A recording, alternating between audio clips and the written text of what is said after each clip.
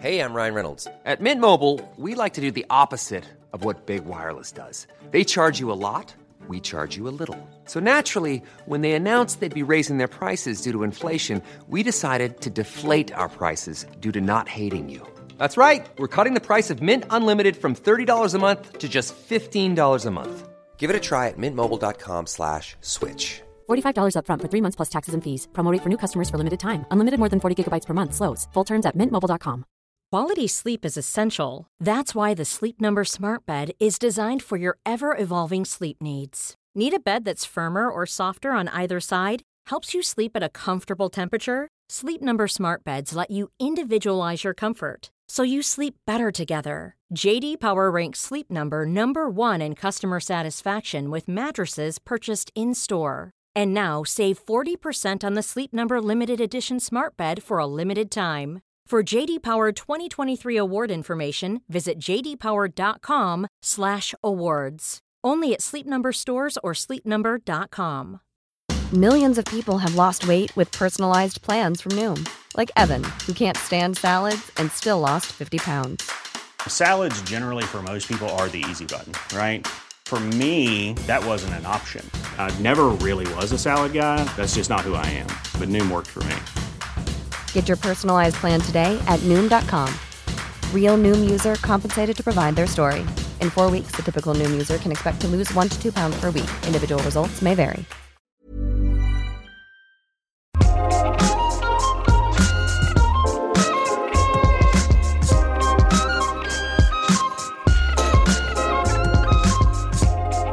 Tänk om sex alltid var spännande, skönt, säkert, varierat och precis så som det som just du är sugen på.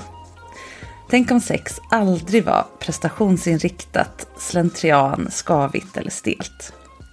Jag kan inte lova att dagens avsnitt kommer att fixa precis allt det. För sex kommer fortsätta vara kladdigt, laddat och roddigt.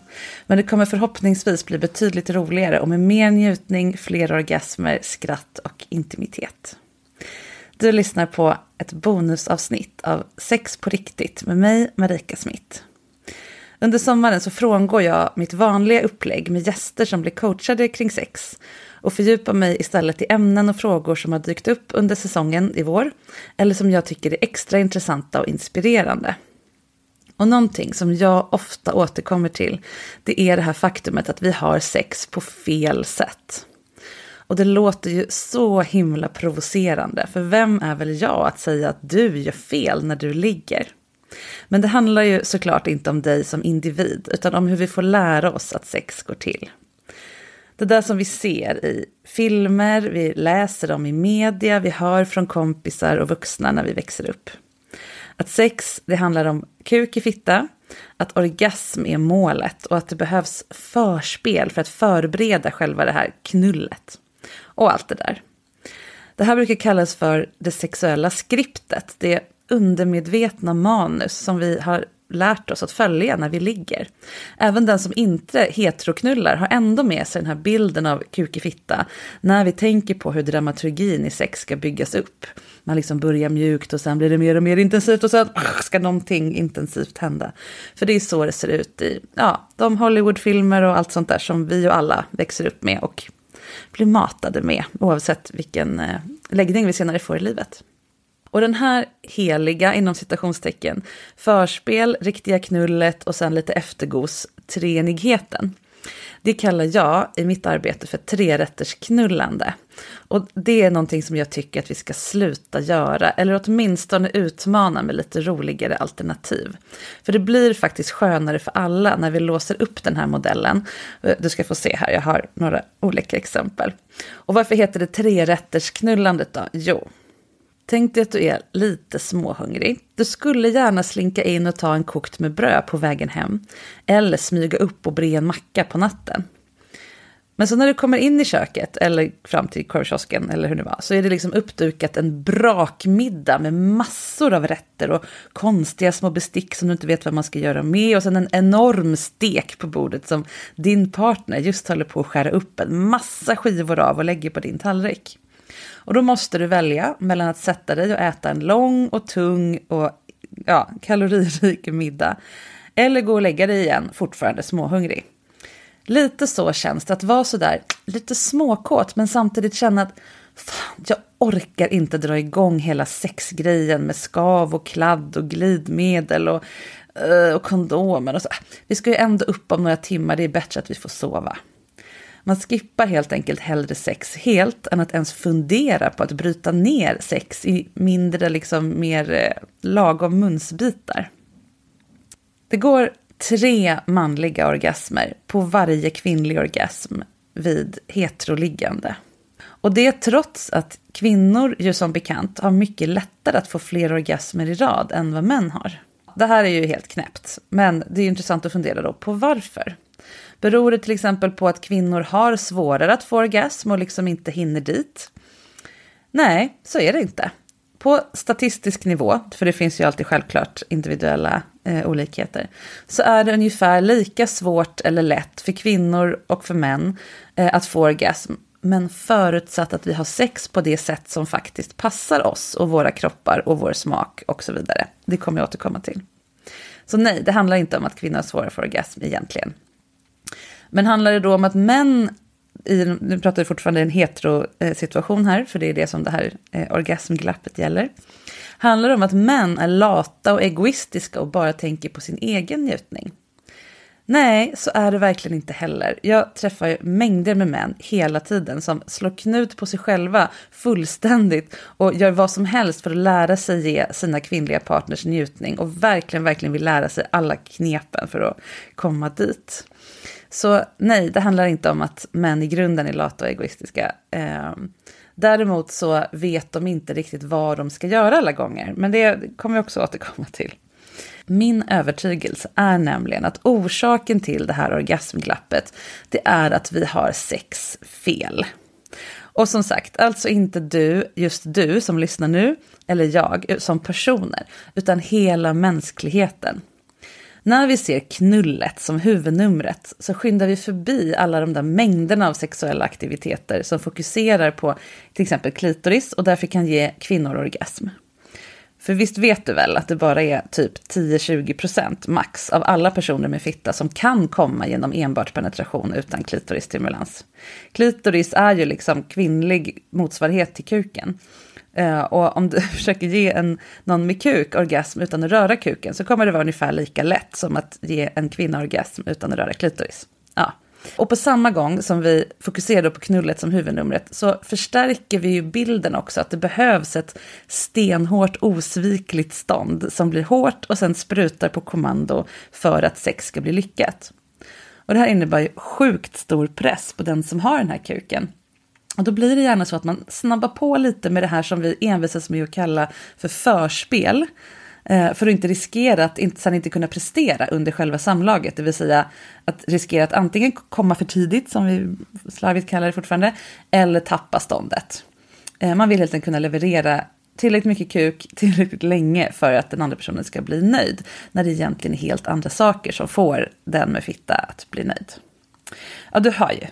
Det spelar liksom ingen roll hur många sexkurser du går eller poddar du lyssnar på eller fingerfärdiga tekniker du lär dig. Om du ändå sen stressar förbi alla de här tricksen för att inte hinna då till exempel tappa ståndet eller komma innan det är dags för det riktiga sexet. Det som du tror att hon ligger och väntar på, penetrationen.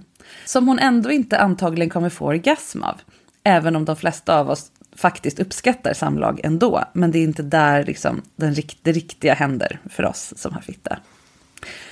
Och varför är det så här då?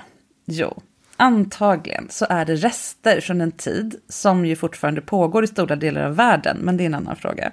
När barnalstrande sex var det enda godkända sexet och allt annat såg som syndigt. Eller någonting som man kanske kunde komma undan med om det sen ledde fram till befruktningsakten. Ja, men det är okej om vi suger lite kuk för att den ska bli hård nog för att sen kunna knulla, ungefär så. Och det är ju det som liksom, beteendet lever kvar fast vi ju inte ser det så längre. Nu förenklar jag ju grovt här såklart, men jag tror att ni fattar vad jag menar. Men vad gör vi åt det här då?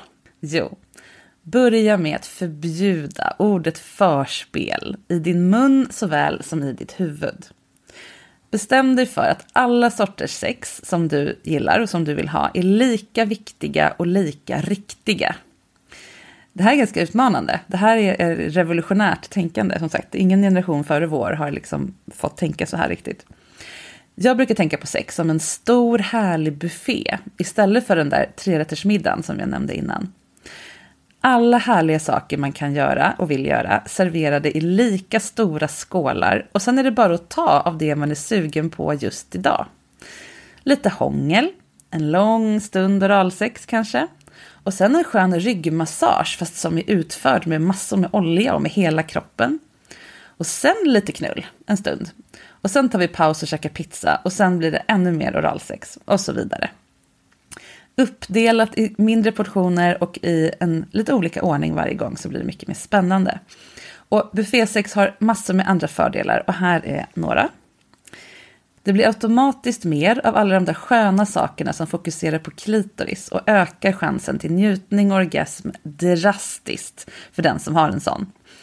Mer stressfritt oralsex, flera olika typer av smekande, utforskande av slidans insida och så vidare. När man inte måste ha bråttom vidare för att komma till liksom knullet. Eller se allt det här du gör som en uppvärmning för att fittan ska vara redo för kuk. Så släpp det bara. Då blir det mycket lättare faktiskt för orgasm. Den som har kuk behöver inte kämpa för att hålla ståndet i evigheter utan kan följa kroppens naturliga rytm med mer eller mindre erektion när fokus blir på typer av sex som inte kräver en hård kuk. Du har faktiskt många fler erogena zoner än kuken och nu får du chans att utforska dem. Men också njuta av din hårda kuk de stunder när det är relevant. Och det här i sin tur leder vidare till möjligheten att vara mer närvarande och inkännande och njutningsorienterad gentemot både din partner och dig själv när du inte behöver tänka på att kuken ska prestera på rätt sätt.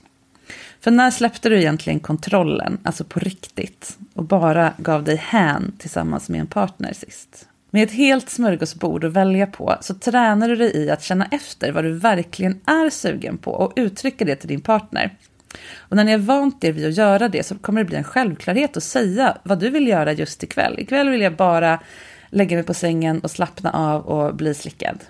Eller ikväll vill jag att vi ska leka att vi är en sjöjungfru och en pirat. Jag vet inte. Man sätter ord på vad man vill vara med om just ikväll. När olika sorters sex inte alltid sker på samma sätt och i samma ordning så blir det mycket mer spännande och oförutsägbart för hjärnan som då får den variation som krävs för att sexlusten ska blomma och den här hungern efter sexiga äventyr ska hållas i trim. Hjärnan går igång på det här oförutsägbara, överraskningen, det äventyrliga, även i litet format, det behöver inte vara liksom jätteavancerat. Men när vi får det så matas liksom hjärnan med att sex är härligt, sex är spännande och nytt och roligt. Och då kommer den bli sugen nästa gång också. Och sen så blir det också väldigt naturligt att ändra de här rätterna på menyn, alltså på buffén, när ens smak och preferens eller kropp eller livssituation ändras. För det gör de ju. Och det är idiotiskt egentligen att förutsätta att sex ska funka precis som ni alltid har gjort. Eller som funkade när ni träffades för typ 10 eller 50 år sedan. Kroppen förändras, smaken förändras och det blir också roligare när man utvecklas tillsammans. Och sen att knulla, penetrera, ha samlag.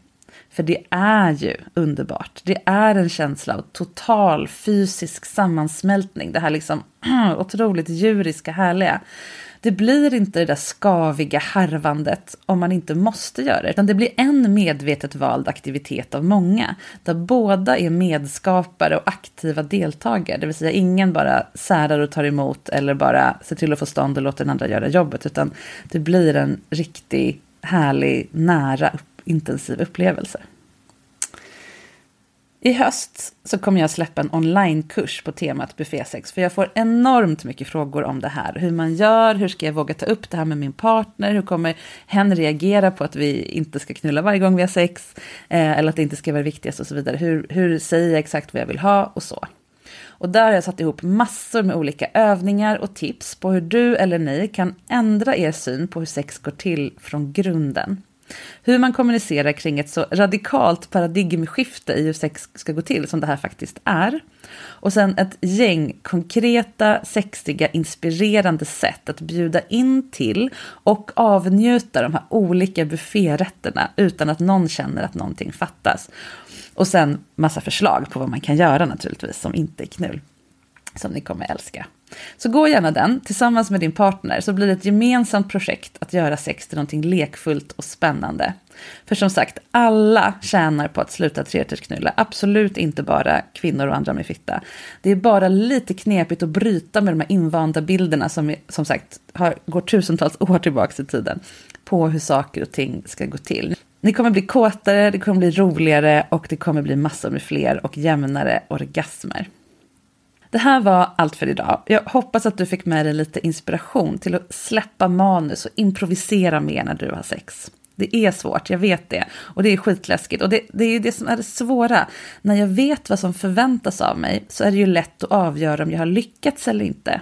Och då blir ju sex per definition en prestation. Att antingen vara stolt över eller skämmas över. Eller ett sätt att få bekräftelse. Ja, men jag lyckades idag igen, jag lyckades hålla mig eller jag lyckades så. Måste jag känna efter hela tiden och kommunicera så är ju allting upp till mig. Och det finns ingen som bedömer om jag har lyckats eller inte. Lite som när man slutade plugga efter alla år i skolan och inte längre fick betyg på allt man gjorde. Utan fick liksom lära sig att förlita sig till sitt eget omdöme. Det är ju klart roligare och skönare i längden och någonting man måste göra för att typ ha ett jobb. Man kan ju inte hålla på och bli betygsatt på jobbet hela tiden. Då får man inte så mycket gjort. Vi hörs igen på måndag. Och följ gärna mig på Instagram så länge. Där heter jag sexinspiration. Och kontot blir bara större och större med fler följare och fler härliga inlägg. Och det är så himla inspirerande att få hitta på nya sextips varje dag. Så jag är jätteglad att så många uppskattar det kontot. Och sen mejla mig på marika@sexinspiration.se om du skulle vilja vara med och bli coachad i podden i höst när de vanliga avsnitten är tillbaka. För jag söker nya gäster just nu. Och vill du spana in de här onlinekurserna jag pratar om, den här med buffésex den kommer i höst, men jag har ganska många som redan är färdiga och de ligger uppe på hemsidan, så det är bara att titta in på sexinspiration.se. Puss och kram, så hörs vi på måndag. Hej då!